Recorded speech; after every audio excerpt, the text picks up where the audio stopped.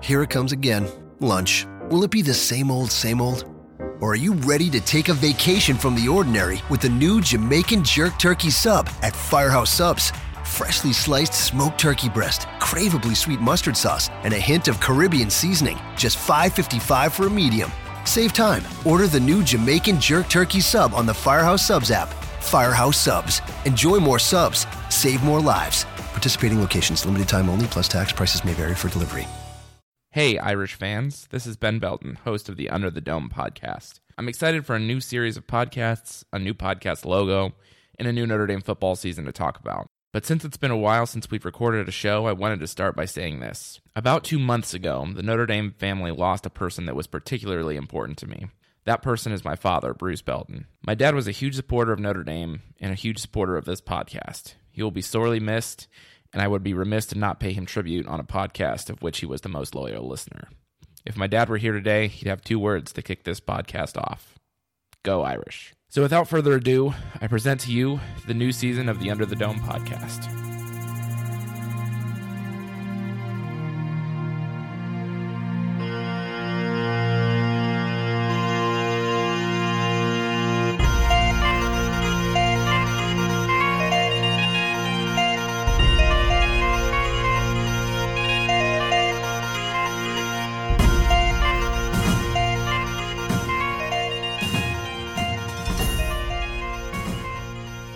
Hello, listeners, and welcome to a new season and another episode of the Under the Dome podcast. I'm really excited about this. I'm calling it a new season because it's been since April since we recorded our last episode, even though, ironically, the last episode was called the Under the Dome Return.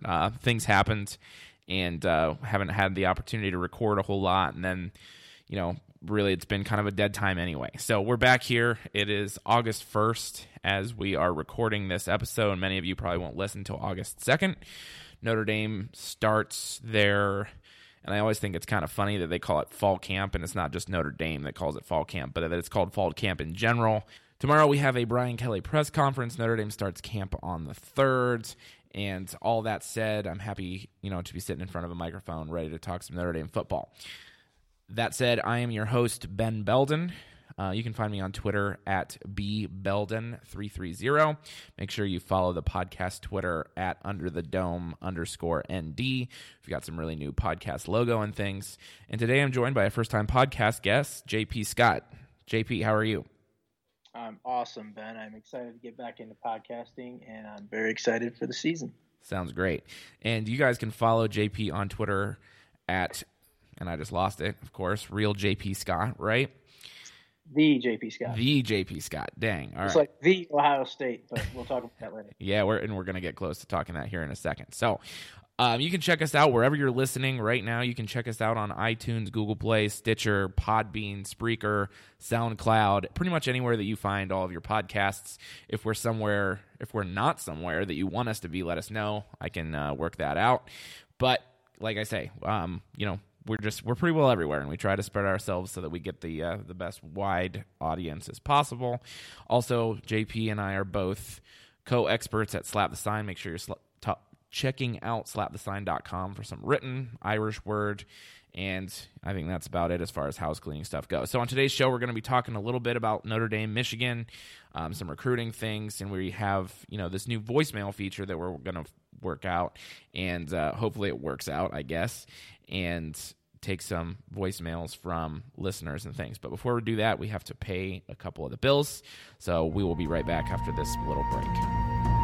The Under the Dome podcast is thankful to the great people at Electrosound who graciously donated audio equipment and accessories to help make this podcast sound awesome. If you're in the market for audio consulting, the purchasing or renting of equipment, or any other audio needs, make sure that you check out their website at electrosound.com. That's ELECTRI sound.com. Okay, so we're back, and we're going to start the show with, we don't do a whole lot of talk about non-Notre Dame topics on this show, at least historically, but we're going to do that now, so hopefully our listeners don't mind. The big news of today, like I say, today is August 1st, is the news out of Ohio State. revolving around Coach Urban Meyer, who allegedly knew, or we think he probably knew, about a report about a staffer who was involved in, I guess you could say, some domestic disputes, just to put it nicely. There was a report out today that even though Urban Meyer denied at Big Ten Media Days a week or so ago, that he just now, in the last week or so, found out about incidents from 2015 that at the very least, according to the accuser, his wife knew, and there's just all of this fallout today. In the last couple hours, it came out that Urban is on paid administrative leave while Ohio State does an investigation, and in general, this is just bad, bad, bad for Ohio State.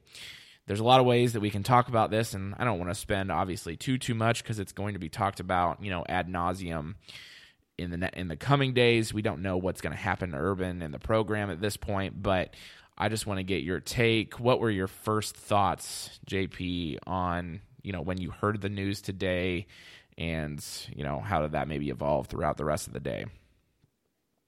Well, early on in the day, I didn't think it was that big of a story, but then as I started reading about it, and then I started seeing the reaction on Twitter about it and everything, I started realizing, man, this could be something.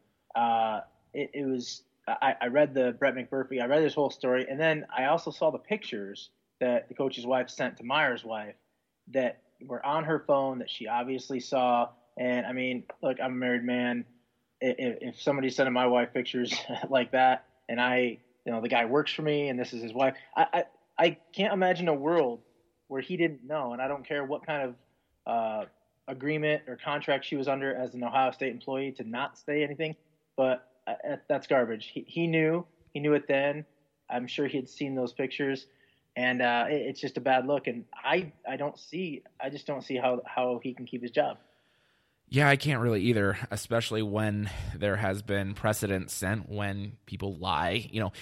I saw some people talking today that sometimes it's not even the crime you commit, it's the lie that you tell afterwards. It's really the more, I guess, that's what gets you fired. If you can get out in front of it, you can do a little bit of damage control, but there's really not a lot of damage control, I don't think, that Urban Meyer can do with this one. Right. It's unfortunate, and I imagine, I always try to put myself in I try to put myself in different people's shoes, and when I try to put myself in Urban Meyer's shoes, I think to myself, what I would have done, how I would have handled it. I don't know that there was like a whole ton of malicious intent here. I just don't, and I don't know that I'm verbalizing exactly what I'm saying correctly, but maybe there's different levels to, I guess, what Urban Meyer knew versus didn't know. He might have known that there was an incident. I guess this is an alleged incident, and maybe the details aren't quite, maybe he swept it under the rug because he didn't think that the details were as, I don't know, graphic as they were. Maybe he had just a slight idea and just didn't think it was a big deal, and now he's realizing it was a big deal, and maybe that's where just a mistake was made.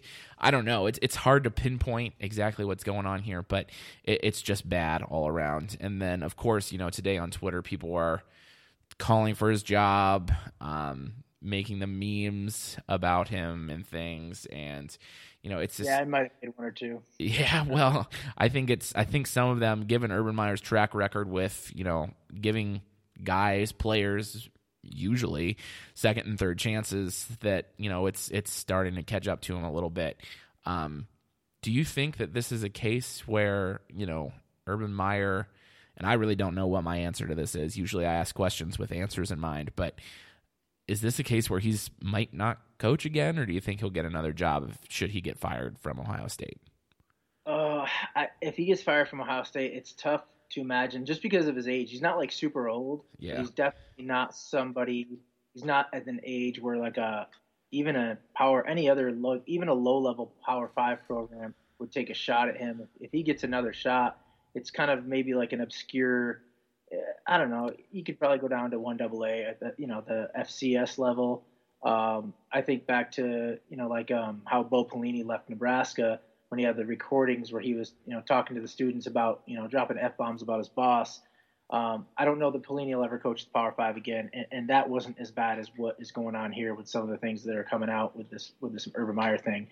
So now, granted, Pelini was never at the level that Urban Meyer was in terms of wins and championships, but I just don't know how you go back. I mean, you're all the way, you're at the top. He's at the top of the mountain, and once you're at the top of the mountain and you get kicked off that mountain, I don't know who wants to invest in you after that. So I doubt it. Not at the FBS level. Yeah, that's a very good point. It's I'm almost at a loss for words because, there were always jokes about, you heard the things like I mentioned before that he had given these guys second and third chances and tried to keep things quiet, swept certain things under the rug.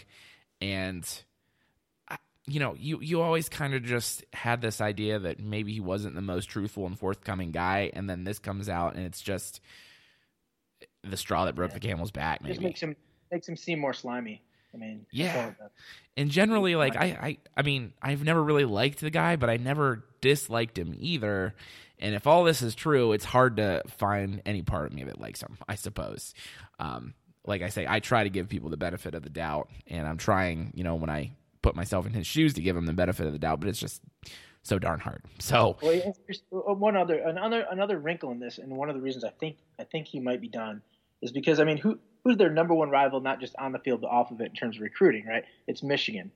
And it's Harbaugh and Meyer.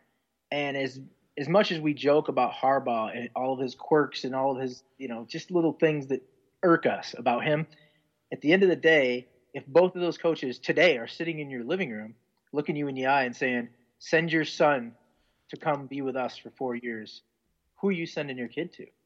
Yeah. There's no way you're sending him to Urban Meyer after all this. I mean, Harbaugh, I don't believe is a bad guy. I think he's a decent guy.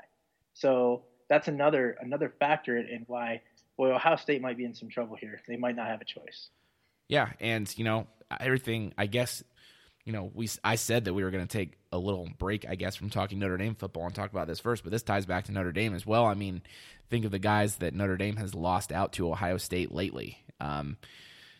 Michigan is obviously Ohio State's number one competitor on and off the field, and Notre Dame, off the field especially, is one of those teams that's in the next, it's not quite up there with Michigan, but it's probably just about next when you factor in big recruiting Notre Dame. Right, Ohio's yeah. Huge.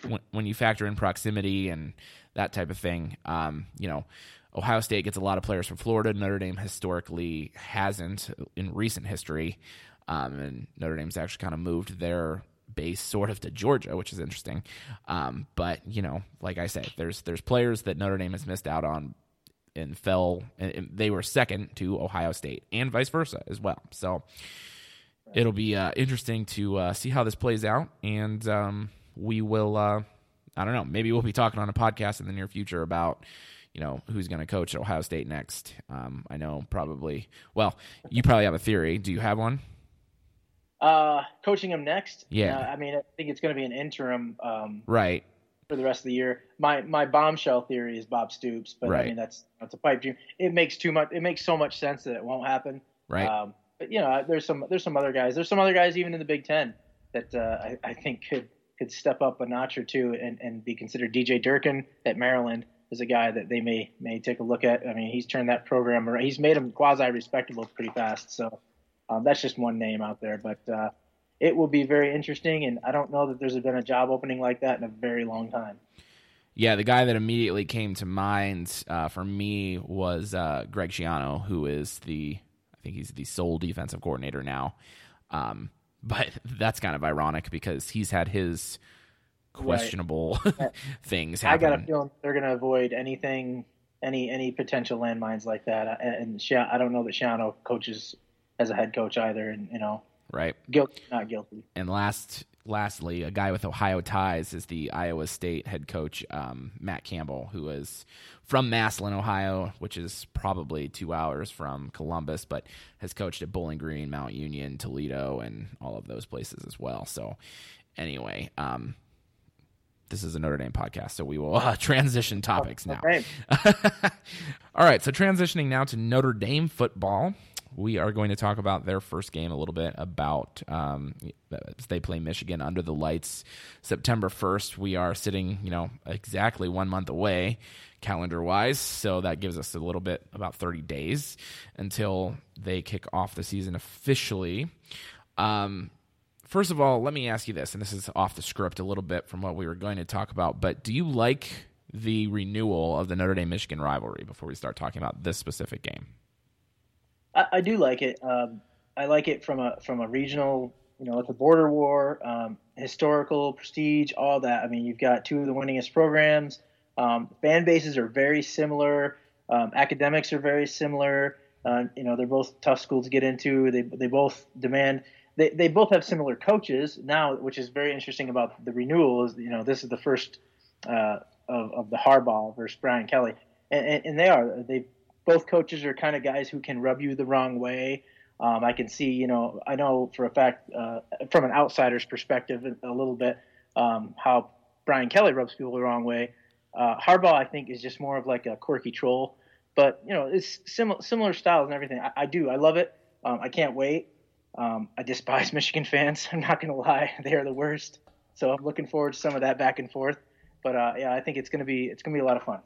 Yeah, I've told this story in our Slack group at Slap the Sign a couple of times where I've only been to one Notre Dame away game, and it was at Michigan. And I just went literally by myself, Friday night. I think I got an idea wait, Notre Dame plays at Michigan, and I went to school in Dayton, so it's a pretty easy drive up I-75 pretty much most of the way to Ann Arbor, and I'm like, I'm just going to go myself. Forget it. I'm going to buy one ticket. I'm going to go myself. And I went myself, and I sat in Michigan Stadium, and, I'm used to seeing Notre Dame fans welcome fans from other teams, and I sat in the middle of Michigan Stadium. There was like one or two other Notre Dame fans in my section, and it wasn't the most pleasant experience from I didn't really even want to cheer when Notre Dame did something well. So I don't know. So I have kind of a little bit of a resentment from that experience with Michigan. And, prior to, being a Notre Dame fan living in Ohio, I actually have bought a Michigan shirt before to wear during Ohio State Michigan week. But that was long ago, and I honestly think I might like Ohio State better now. So anyway, to talk about the actual game. So depending on what website that you look at, most of them, and the line has changed a little bit. I think Notre Dame was favored a couple weeks ago. It's moved to a point where Michigan, by most places, is favored by 2.5 points this week. Michigan, it just came out this week, is like a 2-1 odds to make the college football playoff. They're the fifth most likely team to make the playoff, behind teams like Bama, Clemson, Georgia, and Washington. Notre Dame's 12th. All of these things are things that surprise me, because I'm just going to say it flat out. I don't think Michigan's going to be that good. What are your thoughts? I agree. I think their defense is going to be elite. They were elite last year. They didn't really lose a whole lot. They've got playmakers back at all three levels, just like Notre Dame does. But Michigan's just a little bit more talented on that side of the ball. What's going to hurt them is on their offense. They don't really have anybody who scares me. And I know they have Shea Patterson, and he's supposed to be, the savior. But, I mean, we've seen Shea Patterson. I've watched this guy operate. He's good. I don't know that he's what takes them to the next level. So, and then just looking in the Big Ten, that their odds to get to the college football playoff are kind of surprising, considering in their own division, I still say they might still be the fourth best team in their own division.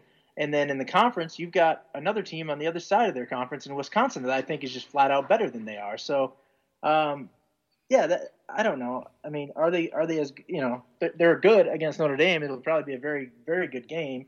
They could even beat Notre Dame. But to be a serious college football playoff contender, and for people saying that, I don't see it. I just don't. Yeah, people talk about Shea Patterson. Here's the big thing that I think of is that, Shea Patterson, before it was announced that he was going to be able to play this year, it was, I think Notre Dame probably had a slight edge.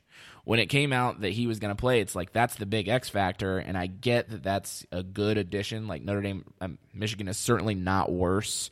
That since Shea Patterson can play, like that didn't make them lesser. And it helps them at least a little bit. I get that. But, there's a reason why Shea Patterson left Mississippi.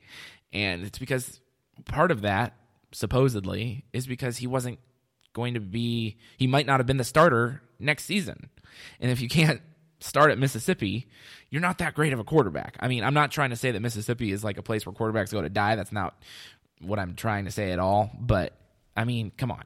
Like, a guy that might not have even been the starter at his old school is now going to be the savior at Michigan. I just don't buy that. Right.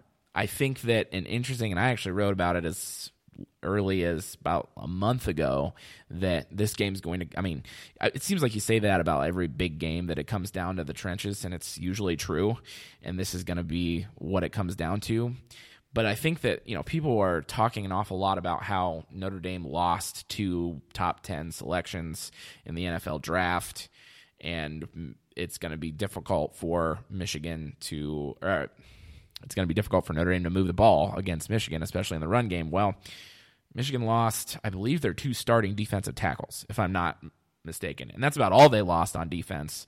But to say that Notre Dame is so much weaker because they lost those 2 guys, when they're plugging in guys that played, and Tommy Kramer and Robert Hainsey's a full-time starter now, and Liam Eichenberg was a 5-star recruit coming out of high school, I just don't buy that Michigan is going to dominate the line of scrimmage. I think it'll be pretty apparent quickly, which team is going to be the better team after about 1 or 2 series. But I don't know. I'm not buying this. I'm not buying the Michigan hype yet. I do think, and I'll sort of wrap up this thought as I deliver this last little piece, that it's interesting, this game, because as I was listening to another Notre Dame podcast earlier, this point was brought up. It was the Blue and Gold Illustrated podcast that, Michigan and Notre Dame have similar seasons ahead of them. They obviously play each other week 1, and then they've got, 3 or 4 really good opponents on their schedule throughout the rest of the season. And this is a game that if, say Michigan beats Notre Dame, well, if they can go and they win 2 out of 3 out of, I don't know what order they play them in, but like Michigan State, Wisconsin, and Penn State, then, last week of the season, you're playing to get into the college football playoff when you play your rivalry game last week of the season. Same thing can be said for Notre Dame. If you beat Michigan, well, then you have teams like Stanford, Florida State, Virginia Tech, and other formidable opponents in there as well. But you win 2 out of 3 of those games, and when you go to USC the last week of the season as a 1-loss team, potentially, you're playing to get into the college football playoff. So it's interesting that this game has all that magnitude. I would probably agree that the team that wins this game is going to be at some point ranked in the college football playoff picture, 1 through 4 somewhere. But I don't know that I necessarily say that if, the team that wins this game is going to the college football playoff. I think that's probably a stretch, as some people are putting it. Right. I agree. I think part of that is, and you mentioned getting to Ohio State at the end and playing for the college football playoff. Remember, even if they win that, there's a really good chance they got to play Wisconsin again. And you probably got to beat Wisconsin twice in order to go to the college football playoff. I just don't know. I don't know if this Michigan team can beat Wisconsin twice. Yeah, that's a very good point that I was not considering. So, interesting implications, I think, also for Brian Kelly and Jim Harbaugh. I mean, Michigan, by all accounts, has not lived up to expectations in the 3 years of Harbaugh. It hasn't been a colossal failure by any means, but certainly I think they wanted better than 0-3 in the first 3 years against Ohio State, and 1-2 against Michigan State. Is this a case that, whoever loses this game between the 2 coaches is feeling their butt get a little warm, or one more than the other? I don't think so. I think Harbaugh is so safe at Michigan.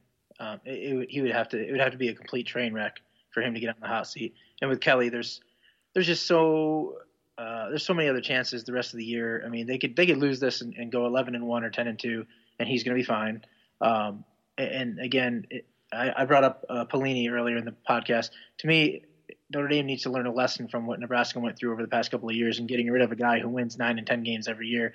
I know, you had the 4-8 season, but when you got a coach who consistently wins, you're going to put up with a lot because he's a known, and you always want the known versus the unknown, unless you're sure that this unknown is, you just got to know. You just got to, I know I'm just rambling, but you really got to have a feel that this guy's going to be it. I mean, otherwise you're tossing money at a PJ Fleck or something like that, hoping he's going to turn it around, but you just don't know. Like, there's only so many. I personally think, and I live in Nebraska, just for the listeners, so I'm surrounded by this Husker craziness. But I look at a guy like Scott Frost, and he has it, but there aren't many guys that I feel like have what he has in terms of like first time, big time head coaches. So I think Nebraska just lucked out that he was, an alum and a former resident. I don't know that Notre Dame can go out and get a Scott Frost if they lose a Brian Kelly. So that's why it would have to be things have to be really bad for the loser of this game to be on a real serious hot seat. Okay, well, we're going to circle back around to a similar conversation as we get to listener voicemails here in a couple minutes. So we're going to close the book briefly for a second, put a bookmark in. We're going to talk about something else. Today, I was, as I was preparing for this podcast, thinking of things to talk about, I stumbled across this article from athlonsports.com that talked about coaches anonymously talking about Notre Dame football. And there were a couple of these, and you told me that you had read this as well. There were a couple of them that really stuck out to me. One in particular is that one coach, anonymous coach, said, Brian is one of the best teachers of quarterbacks in college football. He's not going to overthink it. They've shown that they can win a lot of games with Wimbush. I'm not sure you can win a lot of games with the other guy, at least not yet. And I say this because I know you have some strong kind of opinions on this, on the Notre Dame, Brandon Wimbush, Ian Book, even PJ Yurkovich type debate. How do you feel about that statement? I think it's accurate. I think Kelly knows what he's doing. I think that, last year was Wimbush's first year as a starter. He was effective, and a lot of people focused on the plays he didn't make, and I don't feel like there's enough attention paid to the plays he did make. He's electric with the ball in his hands. I mean, 49% completion rate. That's all you hear about him as far as passing goes. But the guy does stuff as a runner it does tax defensive coordinators. It does keep them up at night. Dual threat quarterbacks have historically been the way to go in college football. I mean, you think about some of the greatest pocket passers that we've seen go through the game and then go on to the NFL. What did they do in college? What did their teams do in college? There's not a whole lot of guys that can go, oh yeah, I was a traditional pocket passer and I won a whole bunch of national titles. Look at a guy, look at Peyton Manning, look at Tom Brady, look at Drew Brees. The guys who win national titles in college are Tim Tebow, Tommy Frazier, Tony Rice. I mean, it's been like that throughout the history of college football, and it's because the athletes are different, the speed's different. Linebackers at the college level are going to have a hard time taking on a quarterback who has receiver speed. In the NFL, not the case. You've got guys like Luke Kuechly and some other linebackers who have tight end, slow receiver speed. They're going to catch these guys, not in college. And I think that's the biggest difference. Unless you've got an absolute elite passer who also has some mobility, which I don't know. I don't know that the book is that, but I do know what Wimbush is, and he's a dynamic athlete that can win more games than he's going to lose you. To your point about NFL linebackers versus, traditionally good college traditional quarterbacks, I'm a Browns fan, and I'll never forget a play where I was watching Luke Kuechly chase down Johnny Manziel in Carolina and was probably arguably faster than Johnny Manziel was on the play and just demolished him. Manziel was way in college. Yeah, so kind of interesting. You even saying Luke Kuechly just made me think of that, and I just had to reminisce for a second. The other thing that was on there, and there were 5 of these quotes on there. I'm not going to read all of them, but the other one that I think was maybe the most impactful, arguably, was this coach that said, I don't buy all of the Brian Kelly hot seat stuff. You're really not going to run off a guy who's done what you're really going to run off a guy who has done what he has. It's not 79 anymore. I'm butchering this quote. I apologize. You're not the only team on television. Your facilities aren't exactly state-of-the-art. They should be elated to have a coach of that caliber. I don't know that there's a ton of commentary that needs to be said about that because I think it speaks volumes. But that was kind of eye-opening that it's not 1990. Dang it. It's not 1979 anymore. You're not the only team on television. That just kind of blew my mind that, and I think as Notre Dame, well, I'm a Notre Dame fan. You cover Notre Dame. I think you can call me a fan. Okay. All right. I'm a free agent, and I'm a fan. All right. Fair. So we're both Notre Dame fans. I think as Notre Dame fans, I'll say this between you and I'm more wearing the green shaded glasses, I guess, than you are, more than likely. Yes. When you hear someone say strong words like that, and we don't know who this is. I mean, it could be Saban, it could be Meyer, it could be PJ Fleck, it could be somebody we don't even know what their name is. Who knows? But when you hear someone say that, it kind of hits me in the heart a little bit. It's like, oh man, because we hold Notre Dame on this pedestal of tradition and doing things the right way, and for the most part, and that type of thing, and just kind of the gold standard. And it is a little bit sobering, I think, to hear people say that. And I don't know. And I think there's a lot of truth to it as well, that Notre Dame isn't, because years ago, 30, 40 years ago, Notre Dame was head and shoulders above most of the college football programs in America. Let's be honest. But it's not that way anymore. And when people are talking about firing Brian Kelly, because of a losing season, and he's only played in one national title game and all of that stuff, I do think it's to an extent ludicrous. So we're going to transition to a new segment of the show. We have recently opened up a voicemail line through this nifty little Google Voice thing that I think is just so cool. You can call and leave us voicemails if you want to hear your voice heard on the podcast, whether that's to ask us a question, tell us we're smart or stupid, preferably smart. I don't know. Tell us, shout somebody out, whatever. Call us. The number is 812-624-5276. You'll be directed straight to a voicemail. You can leave us a voicemail, and we will play it on the podcast as long as it's deemed appropriate to play on the podcast.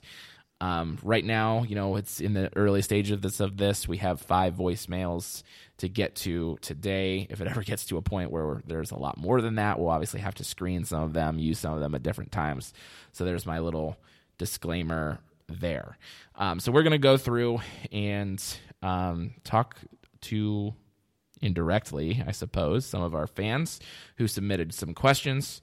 The first one is Kyle from Massachusetts. Hey guys, Kyle from Gloucester, Massachusetts, longtime Notre Dame fan. I've made the trip a couple of times up to South Bend. It's a beautiful place, beautiful experience. Couple of questions. So, well, first and foremost, I think this is an unbelievable format, and it makes me so much more likely to want to take part in listening to the show. Being in Massachusetts, I'm always looking for a good Notre Dame podcast, and there aren't many of them. So always looking for kind of more talent, more on-air personalities to talk about all things Notre Dame, recruiting, and football, and I'm glad we found it. So my question is about Autry Denson. I think we've seen Notre Dame do a really, really good job recruiting offensive linemen. Last year's recruiting class, not stellar, but they've certainly reloaded. And just continually they churn out, but more importantly, they develop offensive linemen. You've seen 3- and 4-star guys, come through Harry Heastand and or the program and develop, turn into first-round draft picks. I mean, and anyone who has a football brain knows that Notre Dame does a really good job there. But recruiting offensive linemen and running backs, to me, it goes hand in hand. We're now, I think, year 2 in Chip Long. We've had 2 offensive linemen go in the first round in the last draft. So recruits are seeing the kind of production and talent we kick out on the O-line. And I don't know what the miss is with Autry Denson. It's confusing for me. I know he's a Notre Dame grad. I know he's Notre Dame's all-time leading rusher. Appreciate all he's done for the program, but I don't want this to turn into Brian Kelly having loyalty to a coach, we've seen this before, the Brian Van Gorder effect, when it's just not being effective. And, I'm not seeing running backs develop at a fast pace, and I'm not seeing them be able to recruit top talent at the position, and it's frustrating to me. Notre Dame should be in on, take the top 7 or 8 kids. They should have a legitimate shot at least 1 or 2 of them every single year. And the moral of the story is, if Autry Denson can't bring in the talent, especially with the connection to Florida he has, what's the next move? All right, Kyle, thank you for the question. That was a doozy. And there's a lot of things to tackle there. First of all, thank you for the kind words in regards to the podcast. We're excited about this voicemail thing, as you can tell, as I was saying, a couple minutes ago. But as moving on to Autry Denson, like you said, I think, and I have to defer a little bit here to our recruiting guru, if you want to call him that, Nathan Erbach over at Slap the Sign. He follows recruiting religiously, and you'll hear his voice on this podcast from time to time talking recruiting things and other football stuff as well. I asked him basically this question, and so I'm going to speak authoritatively on this, but just know that I'm citing Nathan as a source. So I think it is fair to say that Denson hasn't necessarily recruited the top guys to Notre Dame at the running back position. That's fair. When it comes to, I guess, developing guys, I think the jury to a certain extent is still out. I think that there are guys that, have had some talent that have developed well. I mean, I think you can say Josh Adams developed. I think you can say to a certain extent that Dexter Williams has developed, and we'll learn a lot about him this season as, Josh Adams has moved on, obviously, and he's going to be getting the bulk of the carries if he's not suspended, but that's a topic for another day. But as far as some of the other guys, and I don't know where the fault lies here, but other guys, I mean, Dexter Williams has had his off-the-field incidents, 1 or 2 of them, obviously. CJ Holmes isn't with the team. Deion McIntosh isn't with the team. These are guys that were talented guys, maybe not the top tier of running backs that you would want Notre Dame to get, but guys that were probably going to be pretty good backs at Notre Dame had they stayed. So I think to a certain extent, bad luck has hurt them. Like I say, you're going to learn a lot about Autry Denson as a talent developer this year because, you'll see it with Jafar Armstrong. If Jafar Armstrong comes in and he looks like a running back, well, I think that says a lot about Autry Denson as a coach, taking a guy who's a receiver and making him into, like I say, a running back. So, and CJ Prosise, kind of the same thing happened with him. So I think it's safe to say that Autry Denson is a decent coach. I mean, I wouldn't say that he's, the running back whisperer. I think he can definitely improve in that regard. As far as who could be next for running back coach at Notre Dame, could be anybody's guess. I really don't know. JP, what do you got? Yeah, I don't know. I mean, is it really worth it to fire a running backs coach? That's my first reaction to this. I've never really thought about Notre Dame's backs as being like subpar or anything like that. I mean, like, as we mentioned, we're coming off a season where Josh did what he did. But even looking at that, he had limitations as an athlete. He was a certain kind of a back. Now you look at this crop of guys you got in there, you got a bunch of guys that can do a lot of different things. As you mentioned, I think there are guys that you can cite that Denson has developed, and they've had pretty good success at this level and the pro level. And you just, I just don't know that it's a point of focus for Kelly to worry about going after 4- and 5-star backs. I mean, I guess that's the gist of the question here is, because you're not landing these big time running backs. I don't know that they're putting a lot of energy into landing those guys. I mean, you talk about it in the NFL, running backs largely plug and play. There are very few elite running backs who are difference makers, and I think that's true at the college level. And Kelly talks about all the time, that butt whipping he took at the hands of Alabama opened his eyes, and you can see how he has changed his roster and changed his strategy on the basis of that. It's not so much about the skill position players anymore. He's focused on the trenches now. Notre Dame is kind of built like an SEC team now. You've got solid offensive line, solid defensive line, fast linebackers. That's the direction we're going. And so to focus on, do we need to get rid of this running backs coach? I don't know. I mean, does getting rid of Autry Denson, is that what pushes Notre Dame over the top? Is he what's keeping Notre Dame from getting back to the top? I don't think so. I think you're going to cause more headache by getting rid of him than he's causing here. I don't know. I think he's largely a non-factor at the end of the day. I think he's a good running backs coach, and we can just leave it at that. Yeah, that's the other part, like you're mentioning, like, is running back really that important to Brian Kelly? Is that a priority? And I really don't think it is. I mean, Brian Kelly's a quarterback guy.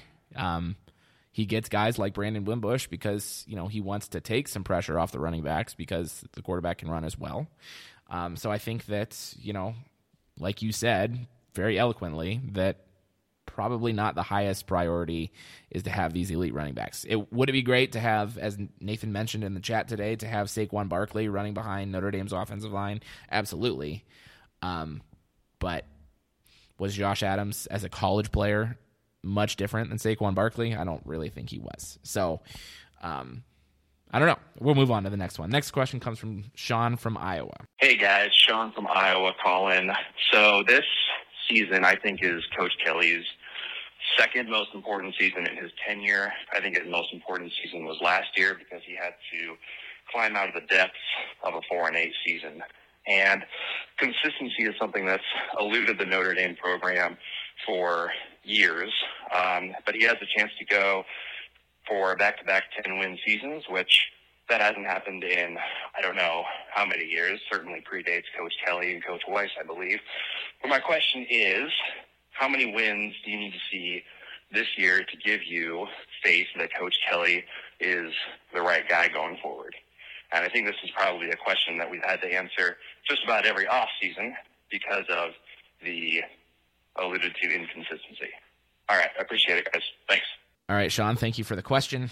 I think it's interesting that you call this Brian Kelly's second most important season, first of all. That was interesting to me. I don't know that – I think obviously last year was his most important, as you said, and I don't know that I give this a whole lot more weight than what any other season is at Notre Dame, to be honest with you. The question, obviously, that you alluded to is how many wins is enough to convince me? It's hard to say. We talked earlier in the podcast about how it's not 1979 anymore, and a guy that wins is a guy, and a guy that's known is probably more valuable to your program than plugging in an unknown at a time where you're having relative success as a football program. I think that as long as this season isn't any type of a train wreck, and we'll label that as, if he goes 8-4, there's going to be discussion about whether he should be fired. 9-3, I think he's pretty well safe. 10 wins, done deal, he's staying unless he decides to leave on his own terms. So I guess to answer the question, 9 or 10 wins is good enough to keep him there and convince me that he's the guy. And, after you've compiled a couple 9-10 win seasons, I think there will be a time where, the recruiting and everything hits at the right time and you jump to being a contender. And then you go back to where it's a 9-10 win season for a year or two, and then you're a contender.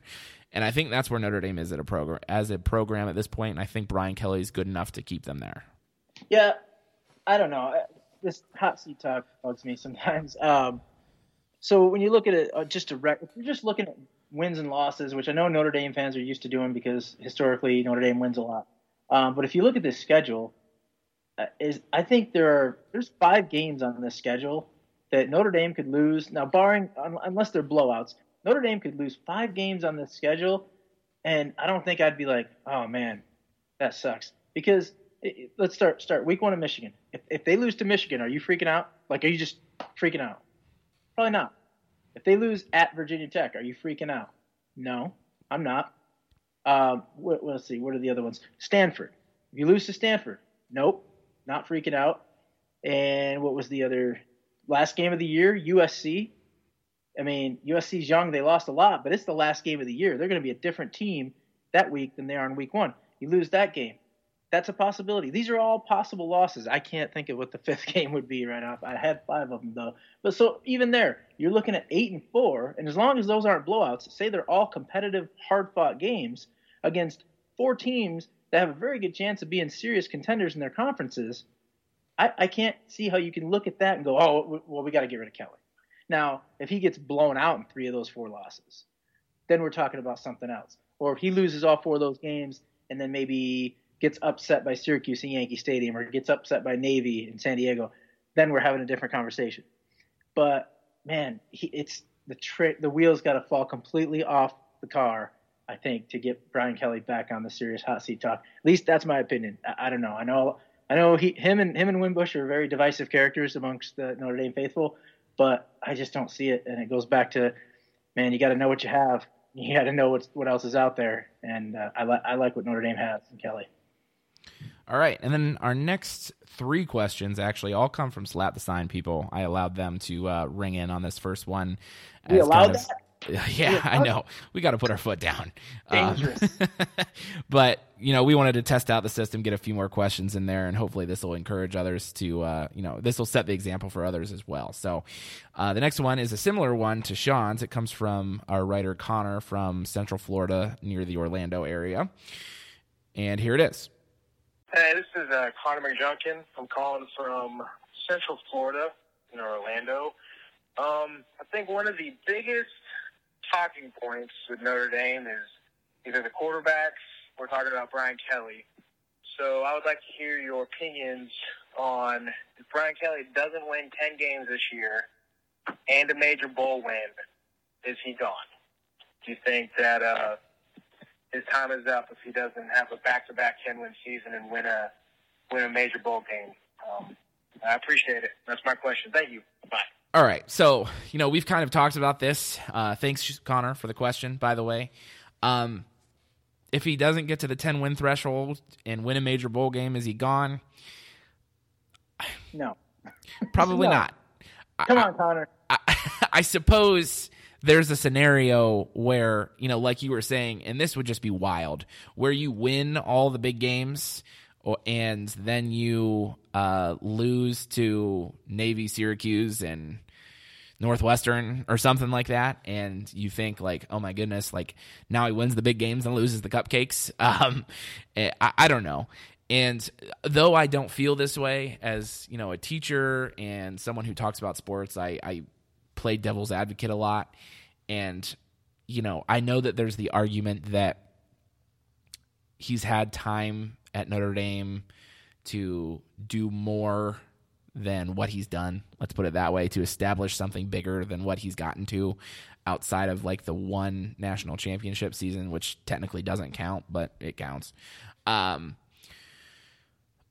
I just don't, outside of guys like Nick Saban and Urban Meyer and Dabo and another guy or two, does it really, if you fire Brian Kelly and bring in a guy like PJ Fleck, does that make your program any better? I don't think it does. And I think you're in agreement with me. I just don't, I would rather stay with the continuity if it's at this, I hate to say good enough status, but like I say right now, like as a program in 2018, winning 9-10 games a year should be your barometer. If you're getting that more often than you're not, you're good to go. And if you're falling short 6-7 wins year after year, then you make a change. And that's where I am. I just look at being in the college football playoff conversation. If you're in the college football playoff conversation in the month of November, I think that's the best you can ask for. And Notre Dame has been in that conversation 2 out of the last 3 years. It's that simple. So yeah, has it gone the way we wanted to? No, but they're there, they're hovering around it, and there's a lot of teams that would love to be where Notre Dame is right now. Our next question comes from another one of our writers, Jack from Chicago, and here it is. Oh, geez. Hey, Ben. Jack from Chicago. 2 questions for you. What are realistic expectations for the Irish offense in their Week 1 matchup against Michigan? And which freshman do you foresee having the biggest impact in 2018? Thanks. Realistic expectations for the Notre Dame offense against Michigan. Great question, Jack. I've said privately, obviously not into this microphone because we haven't recorded for a long time, that I think this game's going to resemble Georgia a lot in the fact that it's, early season game, under the lights, primetime matchup, all that stuff. Stellar defense on Georgia, on the opposing team's side, Georgia and Michigan, and some questions on offense. But I just think that Notre Dame is going to be a little bit more ready for it this year. And there's my Taylor Swift reference of the podcast. I always make one of those. Not always, but if I can, I do it. So are you ready for it? But you probably don't even know what I'm talking about. And if you don't, you're probably better off. I do. So I think Notre Dame's more prepared for this matchup early in the season than they were a year ago. So I think it's going to go, hopefully, in their favor a little more. I don't think it'll be like the first team to 20 like it kind of was last year. I think it'll be a game in the mid to high 20s. So not real high scoring, but just a good, solid college football game. And I really think Notre Dame comes out on top if everything holds true between now and September 1st, with people hopefully not getting suspended. I'm knocking on wood, and and injuries and all of that stuff. So what say you? Yeah, I think points are going to be hard to come by in this one. As we discussed, Michigan does have a very good defense, but Notre Dame's defense is not that bad either. In fact, I'm looking at Michigan's two deep on their offense, and I'm trying to line them up in my head against Notre Dame defense. I think Notre Dame defensively against Michigan's offense is in a better position.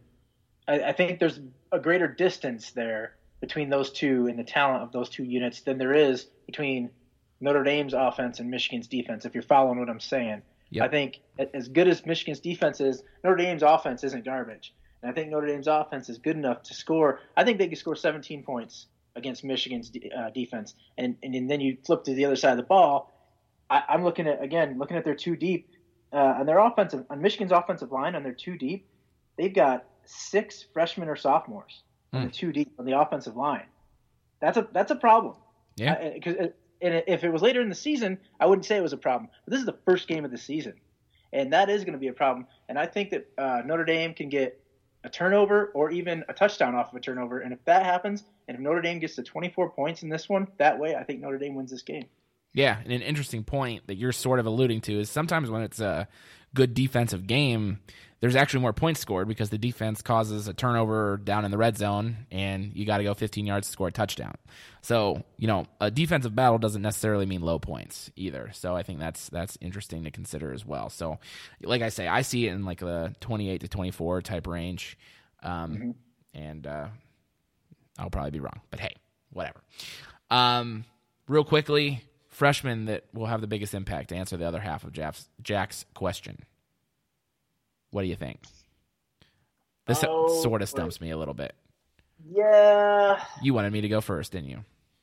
I did. I'm still thinking. I'm pulling out my list of. If I had to put money on it, given that Notre Dame's safeties were so bad last year, the guy with the biggest opportunity is going to be Houston Griffith.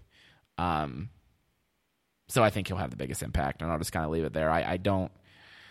He's just going to have the most opportunity to do things, so I'll say he has the biggest impact. You talking about any of the freshmen? Does that have to be true freshmen? He didn't stipulate. Isn't Jafar a freshman? Technically, I guess he would qualify as a redshirt. Notre Dame doesn't technically do that, so he's really a sophomore, and they're going to call him a sophomore, but he's, for all intents and purposes, going to be a freshman. Well, then I go with you. I think you said Houston Griffith, right? Yes. Yeah, I think Houston because I think Alohi Gilman's going to be very good, but I think they're going to be able to use Griffith in a bunch of different ways. Yep. I think he'll get playing time even with Alohi on the field, so he'll probably get the most opportunity, barring injury to any of the other guys. I mean, there's a possibility if like one of the big time linemen goes down, you could see one of these freshmen get tossed into there. Mm-hmm. But yeah, it's probably Griffith. Yeah, Jason Adamilola on defensive lineman is a candidate, I think. That's really about all I would say, to be honest with you.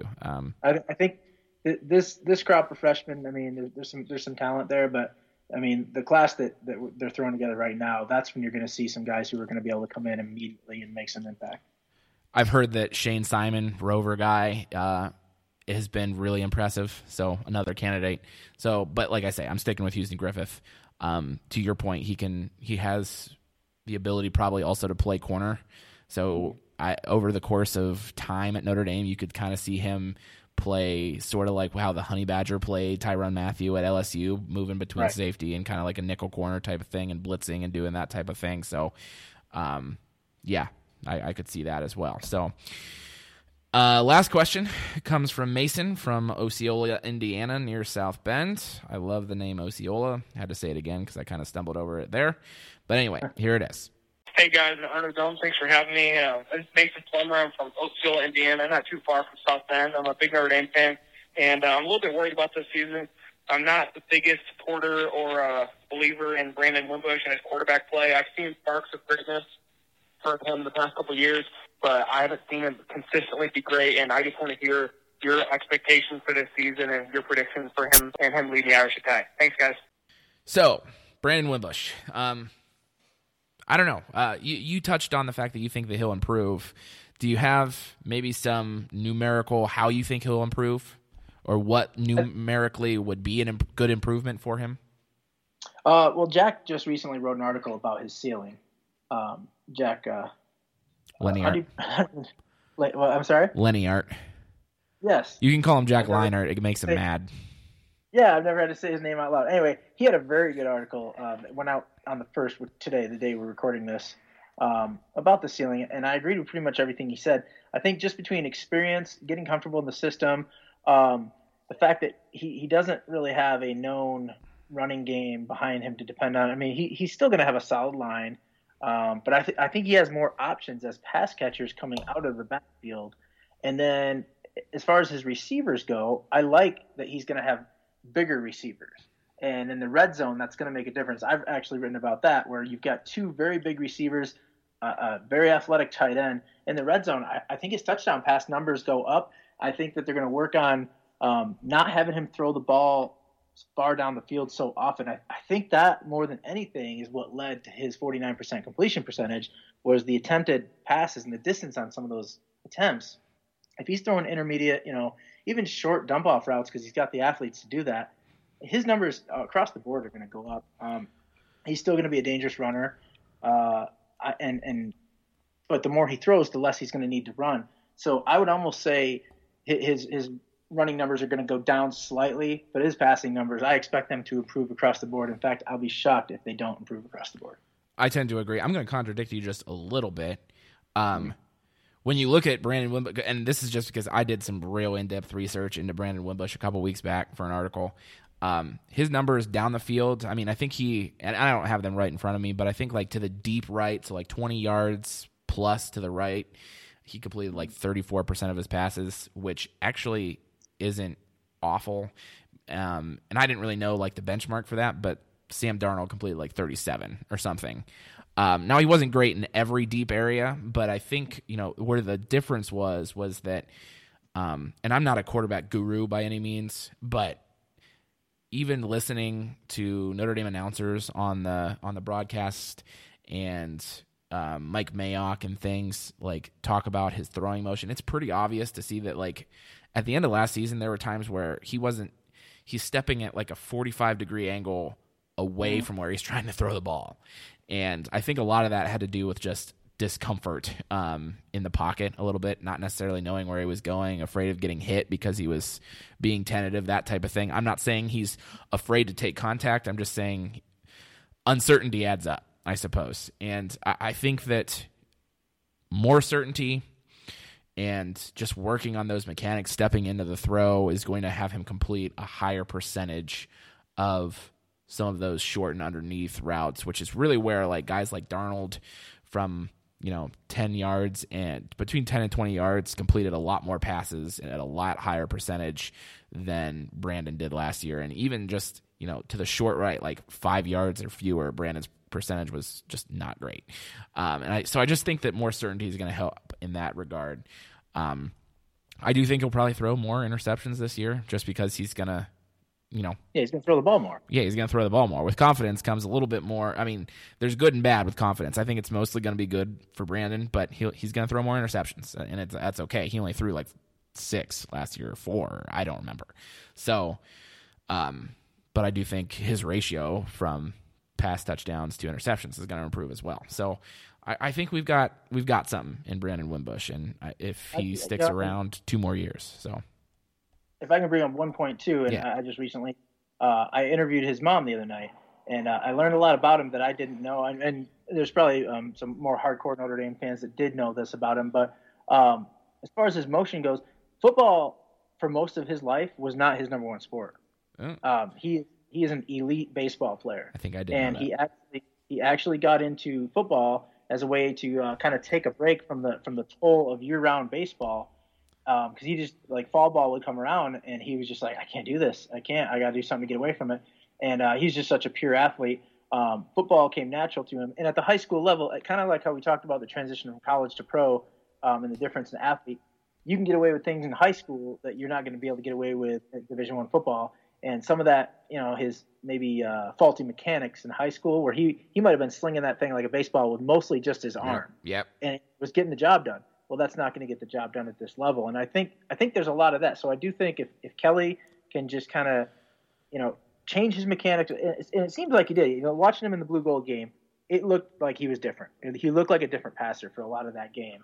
Me personally, I don't know what anyone else saw, but if he can just continually progress and continue to learn how to be a passer in the game of football as opposed to just a athlete who is throwing a ball, I think that's going to help a lot. And I know that's a very basic explanation of it, but that's just something I just keyed in on that reminded me of. And hopefully I have that interview on Friday or so, because there's a lot of good stuff in there. Looking forward to that for sure. I've told this story probably 2-3 times on this podcast, so regular listeners probably will roll their eyes, but I was there at the UMass game when Brandon saw his first action ever. And the play that always has stuck out with me is that it was called a completed pass at first. It was reviewed and it was incomplete, but he launched a ball 60 some odd yards, and Will Fuller dove and couldn't bring it in. And after the game, Will Fuller said, Brandon's about the only quarterback that's ever been able to overthrow me. And in the stadium, it didn't really come out on TV this way because you can't always see the ball in the air on TV, but in the stadium, it was an absolute rope, 60 yards in the air. Like, it didn't get more than 10, 15 yards off the feet, off the ground. And it was astounding. I was like, holy smokes, that guy can throw the ball. So anyway, that's my reminiscing about Brandon Wimbush story. All right. So any closing thoughts before we get out of here? Anything that you're burning on? Not really, man. I'm excited for it to be the month of August. I mean, not just for Notre Dame. I mean, just college football in general. We got preseason football this week. My fantasy drafts are coming up, college and pro. So the month of August is, for me, it's like the best month because we're getting out of this baseball grind and getting into the real sport. So. Absolutely. I am looking forward. On Saturdays at my apartment, I have, a TV here in my living room and then one in my bedroom, and I bring the TV from my bedroom out, and I got a couple TVs going. Oftentimes I have, watch ESPN going on my laptop too, and I'm just looking forward to like that brisk Saturday afternoon feeling where football's on, and it's just can't be rivaled, to be honest. So, right. All right. Well, make sure you're following us, like I said at the top of the show, iTunes, Stitcher, Google Play, SoundCloud, Spreaker, all that stuff, everything, Podbean, anywhere else I miss. Make sure you follow us on Twitter. The handles, like I say, we said at the top of the show, so I won't bore you with those again. I think that's about it. To echo what JP said, very excited. Can't wait. There will be more podcasts in the future. Can't wait for that either. Make sure you're checking us out all over those places and at slapthesign.com as well for the written stuff. We're doing some really cool stuff over there. I love the team of writers that we have. So all that being said, we're going to get out of here. Thanks for listening. Thanks for sticking with us. And until the next time, go Irish. Go Irish.